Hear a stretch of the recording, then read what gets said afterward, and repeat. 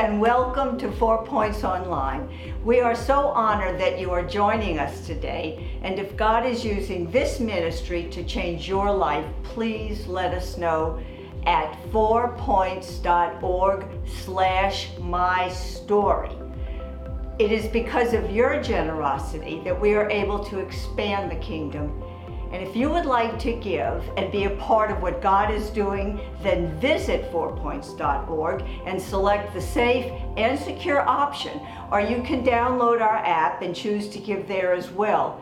Again, we are so excited to get ready to hear a powerful message from God's Word. Blessings to you. So in this series, Throat Punch, we're in week 3. Week 1, we talked about stress or anxiety. Week 2, Pastor Stephen preached on shame, and it was very, very good. I hope y'all heard it, but if you didn't, go back and listen to it because it was excellent. And today, I'm just telling y'all right now, I got a word for you, so I hope y'all are ready to listen. If you're ready, say ready. Ready. If you didn't say ready, you're rebuked. Just kidding. In Jesus' name. But I want to tell you why I love this series, and then we're going to rock and roll. I love this series because this defines my personality type, y'all. Because I am an aggressive human being. I know some of y'all, I see some of y'all, and I know the ones that I don't know, I love you, but with the love of the Lord. But some of y'all are like real laid back and you're not aggressive. That's awesome. Praise the Lord. I hope you can take something away from this. I believe you can. But for those of you that are kind of aggressive like me, this is going to fit because I just love the idea of throat punching. Nobody else? Praise the Lord. It feels good. So week 3, we're talking about comparison. And let me tell you who this message is for. Who compares? Who deals with comparison in their life? Everybody.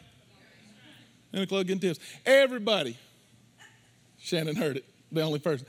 Everybody deals with comparison. Every single person. And watch this. If you're sitting in your seat and you say, I don't deal with comparison, then you're the one that I need to add lying to. Come on. Right? Now, you may not live 24/7 with comparison being a problem, but most of us, I'm not even going to say a week. I think that's nearly impossible to go a week without comparing yourself or things or stuff, whatever, in your life. Most of us deal with this every single day of our lives, and there's a reason that we deal with it. And I believe that this is why the title of the message, by the way, it's Under the Curse. So the title of my message is The Comparison Curse, and I need y'all to know that this is a curse that we all deal with in our lives every single day. Comparison is not fun because it is impossible to go through your life and enjoy it and constantly compare yourself to other people. If you know what I'm talking about, say yes. But we all do it. And the issue is, the goal is that we are content, that we find satisfaction in Jesus, and that it's just good stuff, right? And we can just look out. Paul said it this way in Philippians 4. I've learned how to live with much and with little, and I'm content. I've really learned how to do this thing. And that's awesome. And it preaches really good. But when I'm sitting in my seat and someone gets up here and preaches good, I'm shouting them down, but I'm thinking to myself, watch, I wonder if they think he's better than me. I know it's quiet. But whatever you do, like we love to quote, do heartily as unto the Lord, as long as it's not better than mine. Right? That's the gospel according to Mark Pangle, not look. Because at the end of the day, I just want to make sure that I do good enough so that he's happy with me and that y'all think I'm good at it. But the problem is, what Paul has in contentment cannot coexist in my life if I'm full of comparison. Comparison and contentment cannot live together. It is impossible for them to live together. Why? Why can this not happen? It's because my identity begins to be defined in comparison. Watch this. I think this is fascinating, and I didn't make this up. This is literally what the word means in the original language and in the English language definition. It means that I begin to define myself or things as inferior or superior in everything, everything. No matter how much or how little, it doesn't matter. I start comparing. By the way, side note, I didn't even say this in the last service, so you're welcome. You get a little bit more.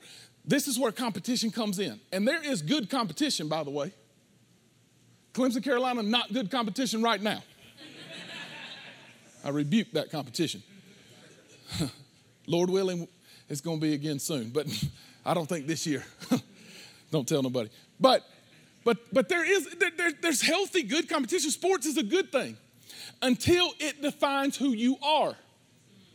But most of the time, what the competition in our lives, and it's like a twin sister of comparison, it's because I can't be satisfied with what you've got, so I've got to compare myself 24/7 to where you are, what you got. So I then define myself as either superior or inferior to you, because let's be real. Most of us, if we'd be honest with ourselves, wouldn't say we're about the same.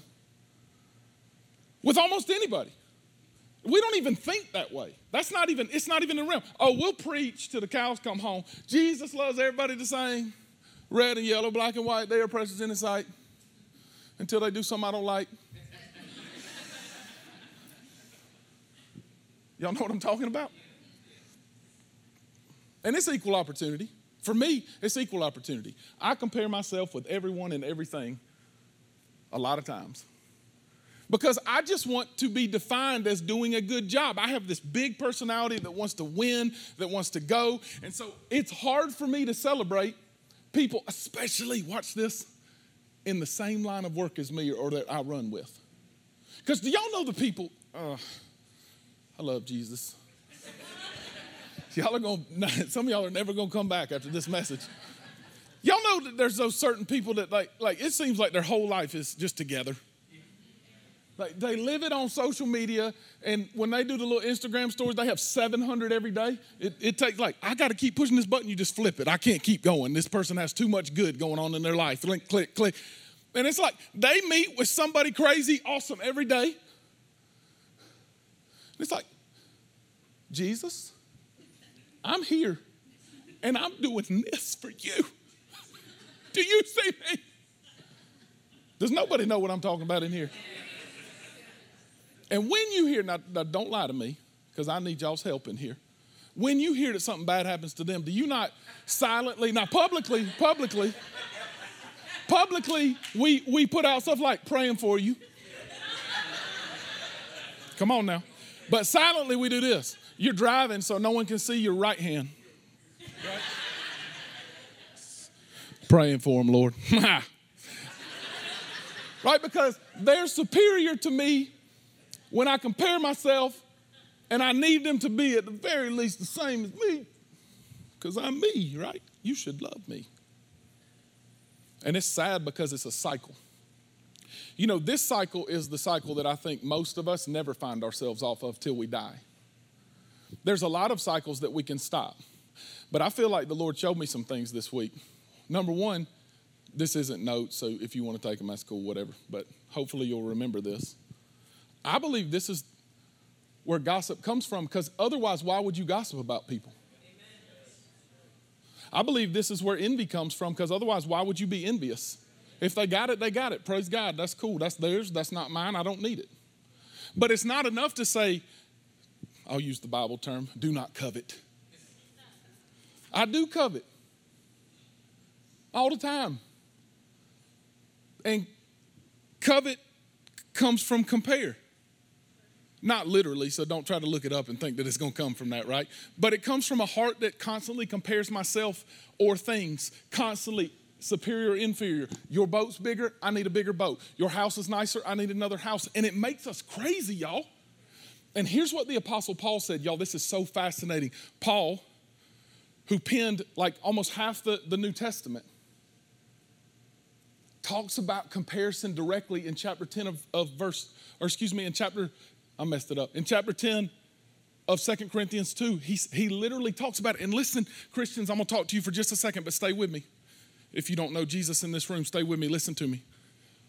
This defines the church. This defines the capital C church as well as anything I've ever seen. This is unbelievable because watch, and I'm talking about today's church, not 2,000 years ago's church. Paul says in 2 Corinthians, talking to these people that are new Christians that don't know a ton about Jesus, and they've already started this game. He says they compare themselves to one another and make up their own standards. Who? Well, bless God, I don't do that. You just did. Got them, right? To measure themselves by. Y'all, think about this. Think about this. I take so much time making sure that I do a good enough job preaching, and I think I should do it as heartily as unto the Lord. I should do the best that I can do every week. But that's not the standard I'm grading myself by. The standard I'm grading myself by is, did I do better than them? Standard I grade myself by is, did y'all think it was good? And not, did I do my very best as unto the Lord? So no matter how much I talk about doing your best, doing your best, doing your best, this becomes my own standard. And then when I don't meet it, I beat myself up. Am I talking to anybody in this room right now? And then, see, I think the first part's not good. I think the second part's where we get in trouble. Because it says, and then we judge ourselves by our own standards. Right? What self-delusion? Paul went in and called us out, right? What self-delusion? I'm going to give you some examples just because I want to. We live in the southeastern United States. I don't know if y'all know that. Welcome if you're not from here. In the southeast, depending on the denomination that you grew up in, beer, you know what I'm talking about, don't you? Everybody else is like, should I laugh because he just said it? He said that magic word. It's okay to laugh, right? It's one of those things. Beer is a standard that we have set that, watch this is so fascinating. If you go into different parts of our country, it's not a standard in Christianity the way it is here. And if you walk into certain churches, some of which I grew up in, but I'm not calling my church out that I grew up in, I'm just saying like certain places, we preached against it and charged it. Y'all, I did a I think it was my sophomore year in college. I did my mind just went completely blank. I did a speech. How funny is that I'm talking about a speech and I went blank? -1 on the speech. I did a speech on why Christians shouldn't drink. And I put all my energy behind the fact that I thought it was bad, alcohol in general. Okay? Now listen to me. Drunkenness is a sin. You cannot argue that. It's a theme throughout Scripture. But beer is a standard that we set, and I started feeling better about myself, and I'm talking about me. I'm not talking about any of y'all, but we live in the Southeast, so y'all talk to me. Y'all know I'm telling the truth. We started feeling better about ourselves, so we said, Austin can never love Jesus as much as me because he drinks beer and I don't. I'm superior to you. Now, never mind the fact that I've slept with 13 women. I have not. Jesus' name. I don't even know what that crossing stuff does, but I just did it. Thank God Leah's not in this service. But do y'all know what I mean? We make these standards that we find more important than others. And it's interesting because Paul, who's talking to non-Jewish people in this context, like us, they came up in Acts 15, and in another place you can read it in Romans, where they said basically, if you're not Jewish, do not commit sexual immorality and do not worship idols, is how I'll summarize it. Which is big. It's a lot bigger than we think it is. But as soon as I start making new standards that are not biblically found, I've all of a sudden said, this is the point. I'm a better Christian than you. I'm a better Christian than you. I can do this better. I can preach better. And better was never God's purpose for my life.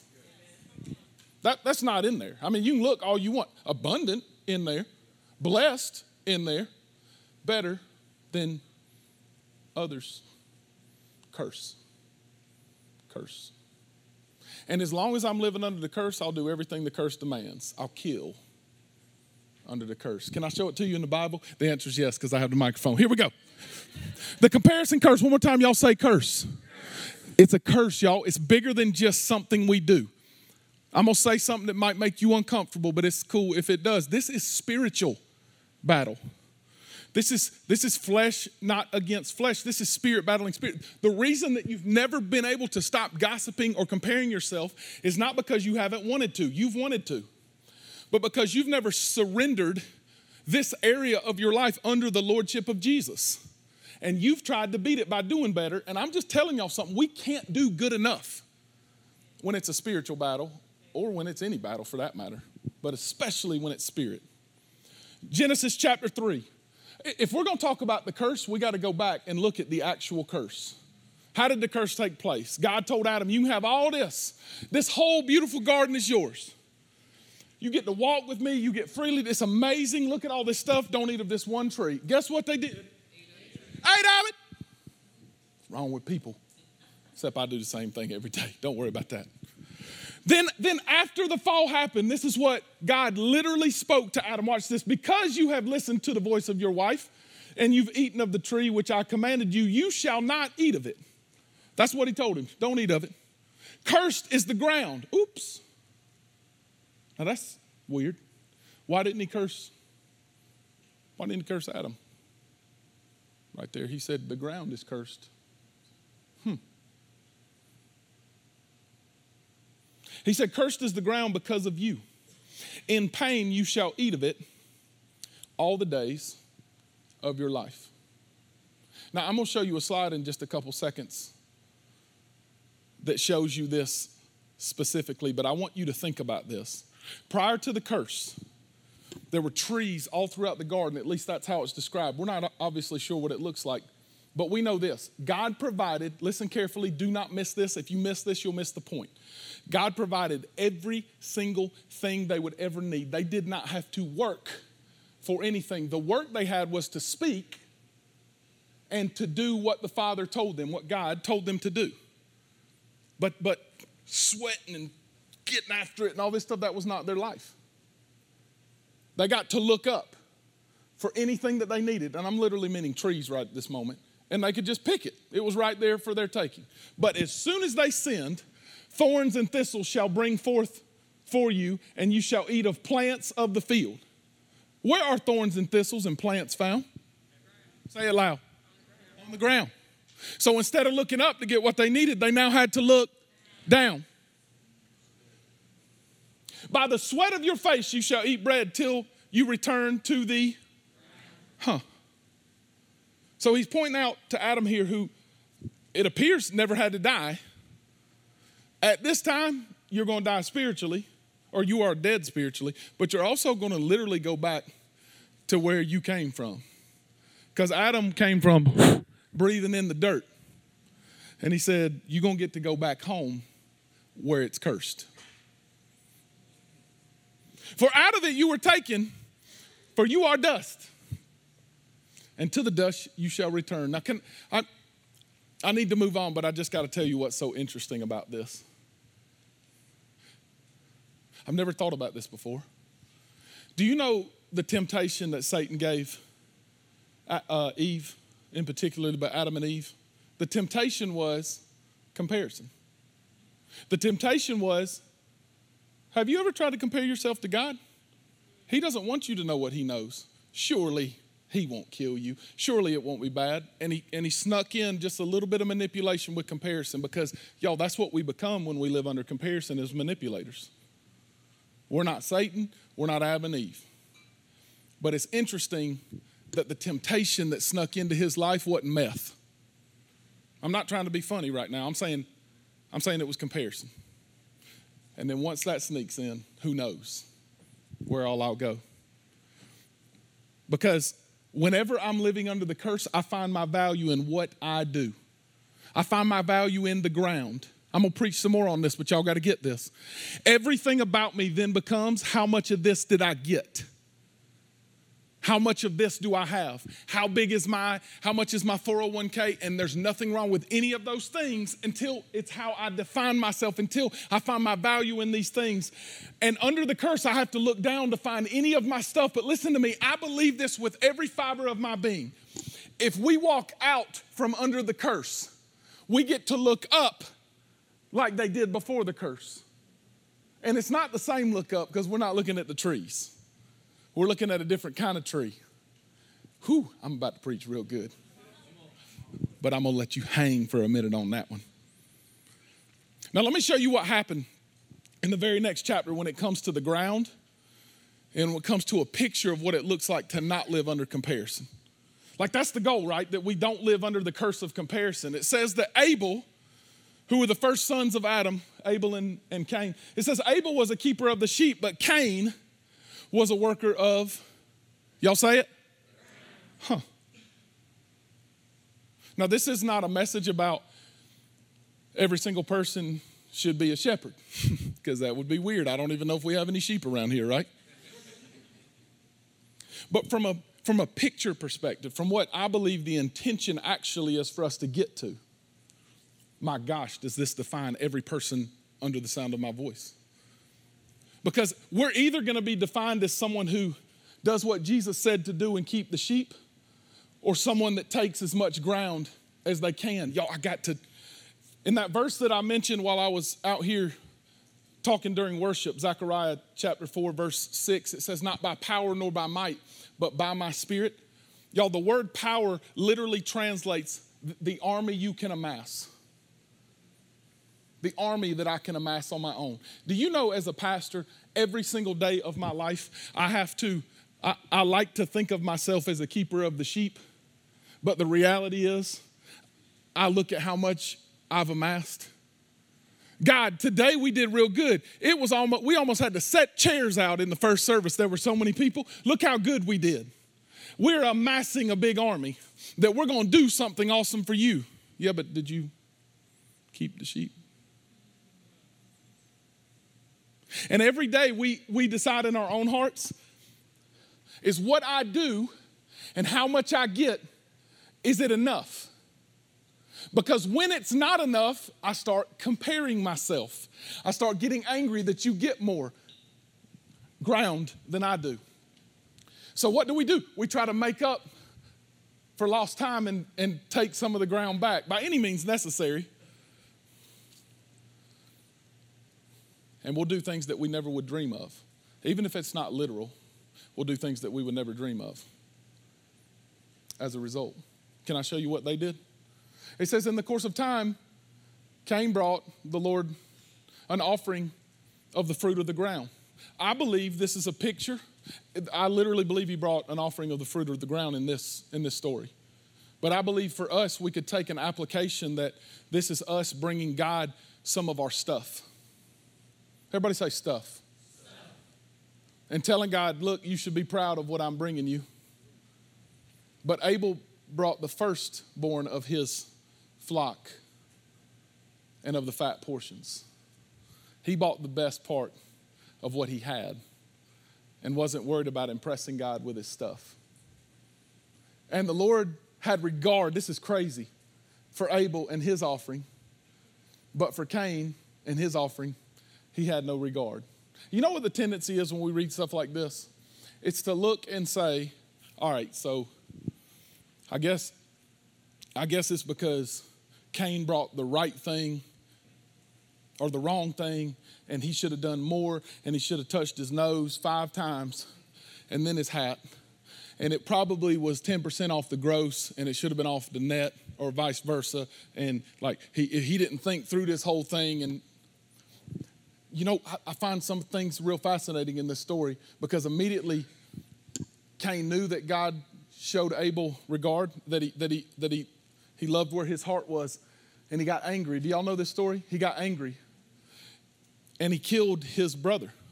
I believe in my heart that moments before this, it wasn't in his mind to kill him, but it was in his heart the whole time, because he lived under comparison. And a lot of times what we think to ourselves is, don't we say stuff like this? I wasn't even thinking about that. But you don't have to think about it for it to be there already if you're living under the curse 24/7. And under the curse, what we think to ourselves is, I got to do better. I must have to find some more stuff to give to God. It must not be quite enough. If I give God a little bit more, maybe he'll be happy with me. If I amass a bigger army, maybe God will be happy with me. I got to do more. I got to do more. I got to do more. I need God to like me.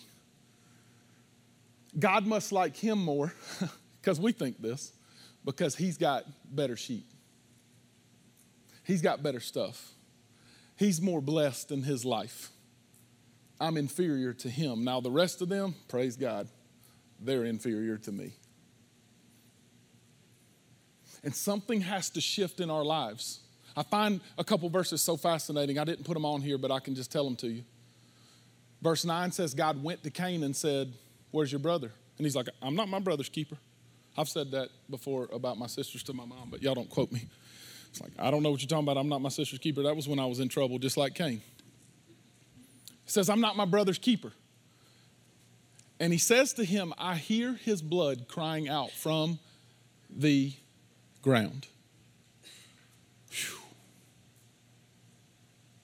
I've never really paid attention to that verse other than reading through it until this week when I realized that this is cursed and it's screaming.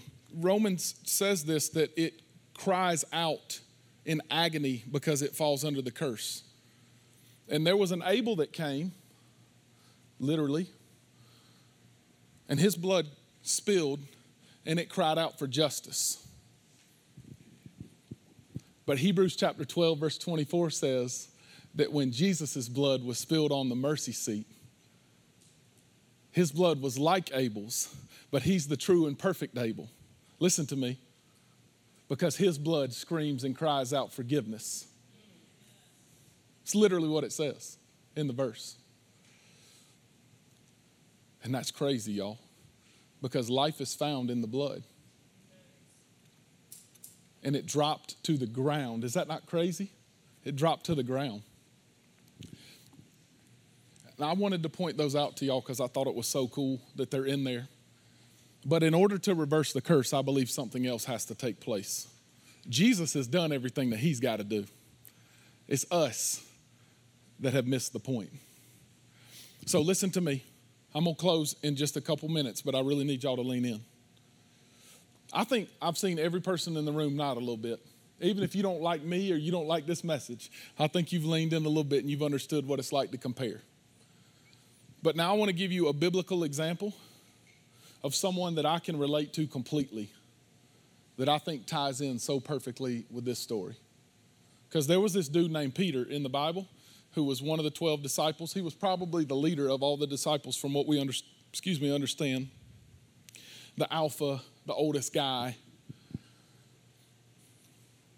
And Peter, I recognize so much of me in him because Peter did things that I do. I say stuff like, Jesus, I'm never going to mess up again. I'm really going to do the best that I can do. I'm never going to mess up again. And then I beat myself up so bad when I mess up. Not only do I mess up, but I mess up in the thing that I said I'd never mess up again. Does anybody know what I'm talking about? Jesus' name. Man, I understand what it's like to be him. I'm not him by any stretch of the imagination, but I can understand. And I can't imagine sitting where Peter sat the night that they went to this place on Mount Zion called the Upper Room, and they had this Last Supper. And they're sitting around, and Jesus says, one of y'all will betray me. And I know Peter was sitting in there going, I will shank the person that is going to betray Jesus tonight. I'm going to do whatever it takes. You're not going to betray my Jesus. And he meant it. And then when Judas got called out and left, he said, you're going to deny me 3 times before the rooster crows. This is the part of this story that I don't like, and this message that I don't like, because when it comes to comparison, you might deny Jesus, but I never will. That ain't going to happen. I'm Mark. I will stand. If God gives me a word, I will never leave or forsake. I am going to do this thing. We will. And y'all, this is me. I look myself in the mirror and I speak life over my life. I will never. I will do that. I will follow you, Jesus, to the ends of the earth. If you say it, I'll do it. But you know what? I'm a sinner, no different than Peter. Sometimes worse. And the moment that Peter said, I never would, was the moment that he stepped into it. You know what I mean? That night. So we're not talking about like 24 days later. probably 2 hours pass. He's arrested there in the Garden of Gethsemane that night, taken up to the house of Caiaphas. And this is all like in a straight line that takes place in Jerusalem. I can take y'all there when y'all come with me sometime. You can picture this place that they're having this fire. And people are sitting around wondering what this Jesus dude is all about. And 3 different conversations take place, 3 different ways. And they say, do you know, aren't you one of his disciples? I don't know him. He curses. I don't know him. I don't know who that is. And the 3rd time that he denied him, watch this. Jesus, who's being beaten and tried illegally, and it's awful, walks out. The rooster crows, and then with compassion, the Bible gives us the description. Like it gives us the idea that Jesus didn't look at him with condemnation, but with compassion, which I believe is worse, y'all. Like in that moment, it would feel better if it was, I caught you, you're bad. But for him to be nice is worse. And then Peter does what any of us, I believe, would do. In shame, he runs off. And then when Jesus rose from the dead, Peter was one of the first cats that were in there, right? The Bible talks, it almost looks like a race when they were going back in. And Peter was celebrating like crazy with John and with the other disciples. But then he did what is only natural to do. And I need some people to really listen to me right now, because I feel like this is for somebody. And it might be several somebodies. He went back to doing what he did before he screwed up. Am I talking to anybody in this room that went back to doing what you did before you screwed up because you thought you were disqualified the day that you screwed it up? You thought that your definition and the standard that you had to live by was based on that you never messed it up? Am I talking to anybody in here that looks at your life and says, God can never greatly use me because I messed this thing up? I don't know if I am or not, but I believe I probably am. And he went back and he was fishing again. And he was fishing with all of the disciples who were fishermen. And they were fishing all night and they didn't catch anything. And then for the second time, because we know this isn't the first encounter, in John 21, Jesus screams out to them from the shore, throw it to the other side. And they did, and they caught a miraculous catch where the boat was almost sinking. And Peter recognizes that it's Jesus on the shore after the miraculous catch. And I feel like if we could have been there, it would have been, if y'all are old enough to remember this movie, it would have been Lieutenant Dan is on the shore, and he gets out, hat still in hand, Bubba Gump Shrimp Company boat going by, Forrest Gump swimming to the side, because it makes it appear like that's what happened. Because he still had his clothes on, and he goes to the side, and Jesus asked the most interesting question in this moment. Listen to me. He did not say, why aren't you doing all these? Everybody say things. Why aren't you doing all these things? Why'd you get these things wrong? What is wrong with you, Peter? Why are you going back to these things? What is wrong with you? What is wrong with you? All the things that I say, even sometimes to the people that I do life with, but definitely to myself. He asked one thing. Do you love me, Peter? You know I do, Lord. God, I'm going to preach right now. Feed my... Do you love me, Peter? Feed my lambs. Tend to them. Do you love me, Peter? Feed my sheep. Follow me. Follow the example that I have. I've laid out the example. You are not me. Abel was not Jesus. Jesus is the true and perfect Abel. He shows us the picture of how to have freedom. The blood that was spilled there is to show us the blood that was going to be spilled. Well, I got good news for somebody in here. The curse existed until the day that Jesus shed his blood. Not the day that he came, that's when it started, but the day that he shed his blood and got up from death. That's when the curse was broken. That's when the veil was torn. That's when our opportunity was taken away from no longer, listen to me, no longer having to be under the curse of comparison. For the rest of our lives looking around saying, will I ever get enough? God, will I ever do enough? Now, do y'all remember at the beginning of the message what people still do and had to do once the curse happened? Where did they have to go to find their stuff? Where did they have to go to find their food? They had to look down. And what provided food before Jesus, or before the sin came? Where did they find all their food? Do y'all remember this? Where did they find all their food from? From trees. They looked up from trees. I got something to show y'all. Galatians chapter 3 says that Christ redeemed us from the curse Woo! This is good right here. Of the law by becoming a curse for us. How do we reverse the curse? He became the curse. I can never do enough to stop being whatever I am. I can never try hard enough to stop being an alcoholic. I can never try hard enough to not be this. I can never try hard enough to not be addicted to sexual things. I can never try hard enough not to be in bondage to comparison. But Jesus became a curse because it's written, oh my gosh, is this not good? Cursed is anyone and everyone, who is hanged on a tree. So how did Jesus reverse the curse? He went, y'all say it, he went up. And where we used to look for in trees, if Adam had never sinned, we could just walk through life and look up and pick what we need from the tree. But we did sin. And every single one of us, like Adam, choose to sin. But because of our sin, he became our sin so that we could look up. Everything that I'll ever need, I just have to look up. But most of us define ourselves by looking down. Most of us define ourselves with how much did I get. Most of us define ourselves with how good did I do. Most of us define ourselves like a cat with an owner that goes up to his owner and says, look, I got you another mouse. I did it again, God. Look, I preached 2 more times this Sunday. Aren't you proud of me? Y'all, this feels like I'm giving you my life story. God, aren't you proud of me? Look, I did good again. And he said, no. That's not the point.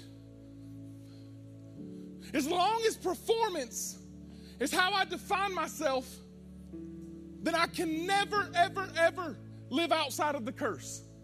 Because performance equals curse. But pleasure in Christ, that equals contentment. When I know that he's pleased with me because I'm his son. You know what the Bible says that's crazy about pleasure? The Bible says it pleased God to bruise his own son. Why? Because he knew that he had sons and daughters that were to stop themselves to people and live under. They could never do it. There's no possible way they could ever make it happen. But he also knew this, that his son was perfect and that he would become flesh, full of grace and full of truth. We would see his glory. And now we get to see it in every single person that's a follower of Jesus. We get to see a little picture through the Holy Spirit of what he looked like and how he went. I'm not talking about physical features. I'm talking spiritually speaking. And when we submit completely under him, we stop the curse of comparison. We stop envy. Gossip goes away. But if we just try harder, then we'll leave here and say to ourselves, I'm not going to do that crap anymore. And guess what we'll do before we get home? Do it again because we fall under the curse. So let me tell you the point for your life. Let me summarize it very simply. This has nothing to do with being a pastor. This has to do with being a follower of Jesus. I have specific callings and standards that God set for a pastor. But my calling is not greater than the call to be a follower of Jesus. And the purpose is to tend and love the sheep. To show each person where we live, work, and play what it means to love God. What it means to fall under his lordship. What it means to be one of his. And to not have to compare myself with how good did you do, but realize that he's defined me as one of his, that I'm a royal priesthood, a holy nation. I'm a peculiar people set apart, that I'm made in his image and I get to do exactly what God tells me to do. That he's the only one that can define me. And for the rest of my life, I don't have to compare, am I doing enough for them to think that I'm good? But I can just say, God, there's no comparison to your love. I choose to walk with you. He's all about one thing for you. Do you love me? Because I loved you first. Do you love me? Because I love you. Comparison is broken under the power of the shed blood of Jesus and a love relationship walking with him. Watch this, and that's it. And I'm asking some of y'all to put the mice down that you're trying to bring to God and show him how good you're doing and stand up and say, I'm righteous because you are righteous and you became my sin. I'm right because you became my curse. And I'm good because you are good and you're living in me. And that's it. The only reason that I have life is because he gave me his life. And today I choose to just submit myself fully to you and walk wherever you say go. I choose pleasure and delight in Jesus' name, not do and perform. And I feel like I've been talking to some people in this room today. So here's how I want to close. If you don't have an intimacy with God, meaning you've said, Jesus, I want to marry you, spiritually speaking. I want to say you are my Lord and I am yours for the rest of my life. Watch this. I love you back. I believe you did everything you said you did, and you died for my sin. You became it so that I could be yours. And I want to give you my life right now. I believe that if you declare that and you mean it in your heart, you're saved that instant. And we want to celebrate with you and walk with you. And so I want to give you that opportunity right now. And for the Christians, I want to give you an opportunity as well. Will you bow your heads? Close your eyes. I want to know, who is it in this room? Come on. I believe there's people all in this room that need to say, for the first time, I'm going to start an intimacy and a love relationship with Jesus. I'm ready to say yes to him because I already did it in my heart. I've never had a love relationship, but I'm doing it right now. If that's you, just throw your hand up wherever you are. Come on. I believe there's people in here and you know who you are. Don't you let anything hold you back. I'm ready to start a love relationship with him right where I am. I'm ready to begin something brand new. This isn't about what I do. It's about what he did. And I'm ready to begin that right now. If that's you, just throw your hand up and wave it at me. Wave it at me right now. Thank you. Who else? Who else? I'm ready to start a love relationship with you right now. Praise the Lord. Praise the Lord. We are celebrating with you, sir. Can I talk to everybody else in the room? I believe that the vast majority of people in this room struggle with comparison. And I believe there's some people in this room that need to do business with God. Shannon picked a song for us that I think is perfect. It's Break Every Chain. Y'all, this is bondage. This is massive chains that have been over our lives for generations, quite honestly.